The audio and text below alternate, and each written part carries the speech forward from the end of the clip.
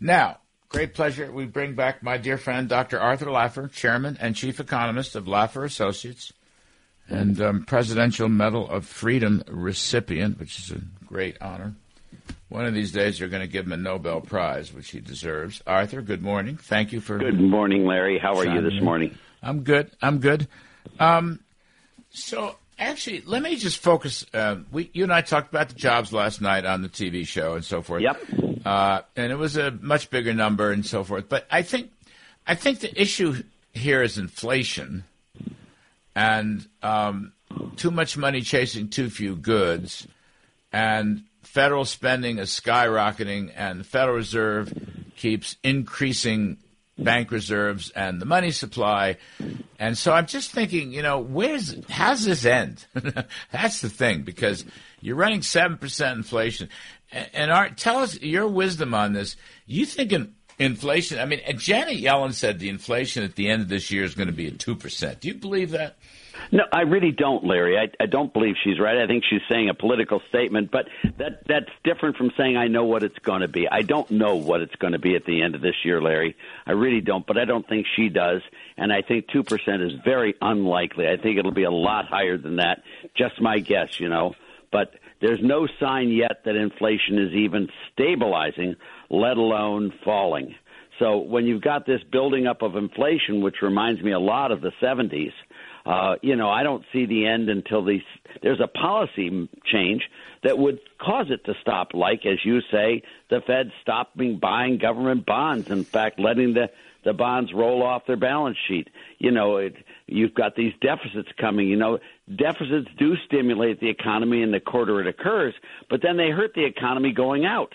So a big deficit this month increases demand and supply, but then it worsens demand and supply going forward until we get 100% crowding out, which means we build in a lot of problems over the next year, I believe, that will lead to a lot higher inflation.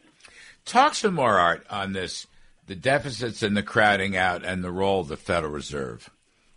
Yeah, well, let me start on the deficits and crowding out. In the quarter in which government increases spending, that's a shock, and people spend more, they supply more. There's an increase in GDP. In fact, the point estimates are that a $1 increase in government spending will increase GDP by $1. No multiplier effect there, but $1. But then in the next quarter and the quarters following that, for the next 3 quarters, real GDP will fall by the amount of total $1. So there's no change in GDP. So what the boom in this quarter is offset by the declines in the next 3 quarters. And we have had huge increases in government spending, Larry, and those have led to a higher GDPs than we would have expected. But now they're in the stage of really reducing GDPs going forward. So I am worried about a slowdown in the economy. I think the first quarter GDP may well be a growth of less than 2%. It might be. And then going forward, it'll even be worse. And that will be a restriction of the supply of goods, as you say. And the Fed has done nothing yet to stop buying bonds. They may have slowed down their purchases, but they're still pumping liquidity in. And those two together lead to the perfect situation to encourage inflation. Yeah, and that's where we are. It's like a perfect storm. So, right, it's so you're going to have slower and slower growth. And the 1970s is the answer. Yeah. We're going to have a 1970s type of situation unless there's a big change in policy. Now, a big change in policy would be stop the spending, right? Yep.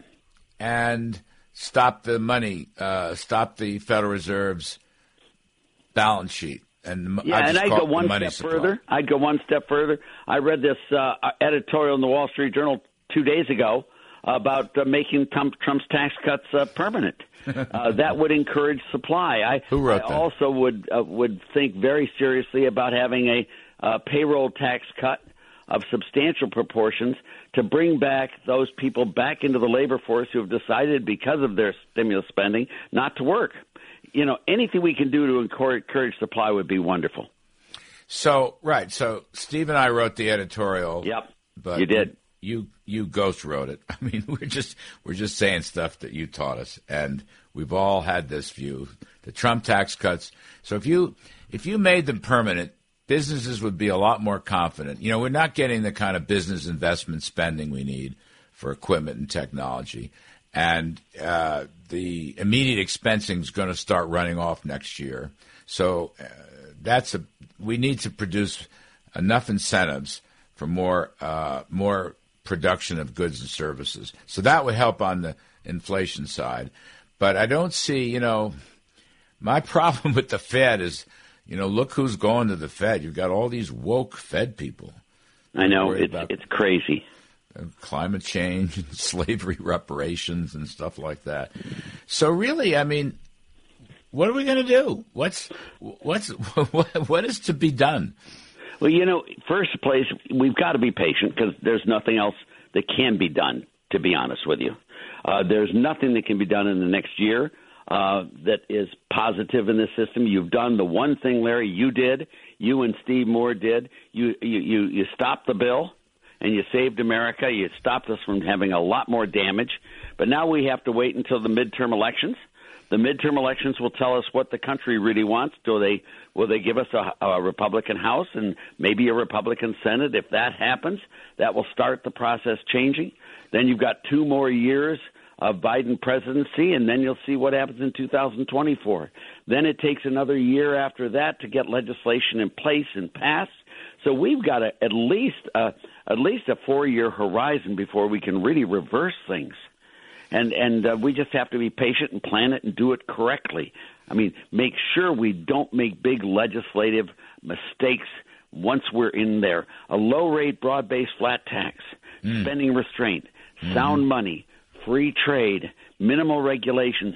If we get into that framework, Larry, we can recreate a boom that will make Reagan's look small. And, I think the next president of the United States is going to be the biggest hero of all time. Because it took Jimmy Carter to create Ronald Reagan, honestly. And can you imagine a great president who's going to be created by Joe Biden? It's going to be spectacular. Yeah, it's a fabulous opportunity. That's a great point. It is fabulous. Yeah, that's a great point. All right, you're talking about cut regulations, cut taxes, cut spending.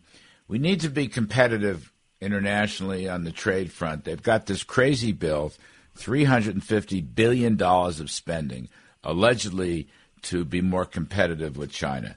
There's got to be a better way. I've looked at this bill. It's more money here, more money there. What should we do on the international trade front? Cut tariffs. Yep. Cut tariffs, cut quotas, open up our borders. Bottom line, Larry, China is going to be here 50 years from now. We're going to be here 50 years from now. The hate China model, hate China now, not the Chinese military. But, China, without China, there is no Walmart. And without Walmart, there is no middle class or lower class prosperity. We need to learn to live with China, to get them to agree to stop the military adventurism, but not use trade to try to really halt their military. This is something where we need to work with China in the long run to create the prosperity we need, my view of the world. But they need to open up to us, too. Of course. No, it's got to be it's got to be bicidal. They've got to open up to us, and we've got to open up to them. That's true, and we have opened up to them, and they have opened up to us, by the way. They produce a lot of the products we use and stuff, and our investments are in there. A lot of American-owned companies are partially American-owned. So they have opened somewhat to us, and we have opened a lot to them, and it's really that trade has been spectacular for both countries. The military issues are really serious, but they're not to be handled by economic policies. I find these boycotts and these things like that really not in our interest in the world community at all. If you're going to have Olympics, go to them. If not, don't. But don't use them as a political weapon every 4 years. It just doesn't make sense to me, Larry. We had this debate inside the Trump administration about spending a lot of money to subsidize semiconductors, which, chips are heart of the economy. So a lot of the big shots were in favor of a $15 or $20 billion subsidy to various chip companies, in some sense to have them expand production here or to bring them from overseas, like, Taiwan Semiconductor, which they are coming to the United States. But there were two people that opposed the subsidies. One of them was me, but the other one, a little more important, was the president. Now, Art, they're going to have a $50 billion subsidy. In the last minute, is that $50 billion subsidy to chip companies going to solve our problem? Yeah, you and the president were exactly correct on that. And doubling the policies that you disliked does not make it likable. This is a bad bill. It's a bad situation. And I wish we wouldn't do it. Just get out of the way and let businesses handle their stuff. If there are strategic materials, for example, I would not suggest trading nuclear weapons with North Korea. That's just out of the picture. Obviously, there are lots of things you want to restrict the sales of, and you want to have inventories of that are strategic to the U.S. Economy. But other than that, Larry, we want to have free trade and let the chips fall where they may. And no pun on chips there. No pun intended. Yeah, no pun intended. But that's what you and the president were doing, exactly the right thing. And thank God there were a couple in your administration, if you remember, who were not so free trade as you and the president. Right. I think low taxes and regulations makes us more competitive, you know? Really does. And that's the only way to go to make us more competitive. Right. Using the budget to make us more competitive is stupid in the extreme. All right, my friend. Well done. Well said. Have a great weekend. Thanks for helping. You too, Larry, and thank you. Take care. Bye-bye. Ohio, ready for some quick mental health facts? Let's go. Nearly 2 million Ohioans live with a mental health condition. In the U.S., more than 50% of people will be diagnosed with a mental illness in their lifetime. Depression is a leading cause of disability worldwide. So why are some of us still stigmatizing people living with a mental health condition when we know all of this? Let's listen to the facts and beat the stigma. Ohio, challenge what you know about mental health at beatthestigma.org.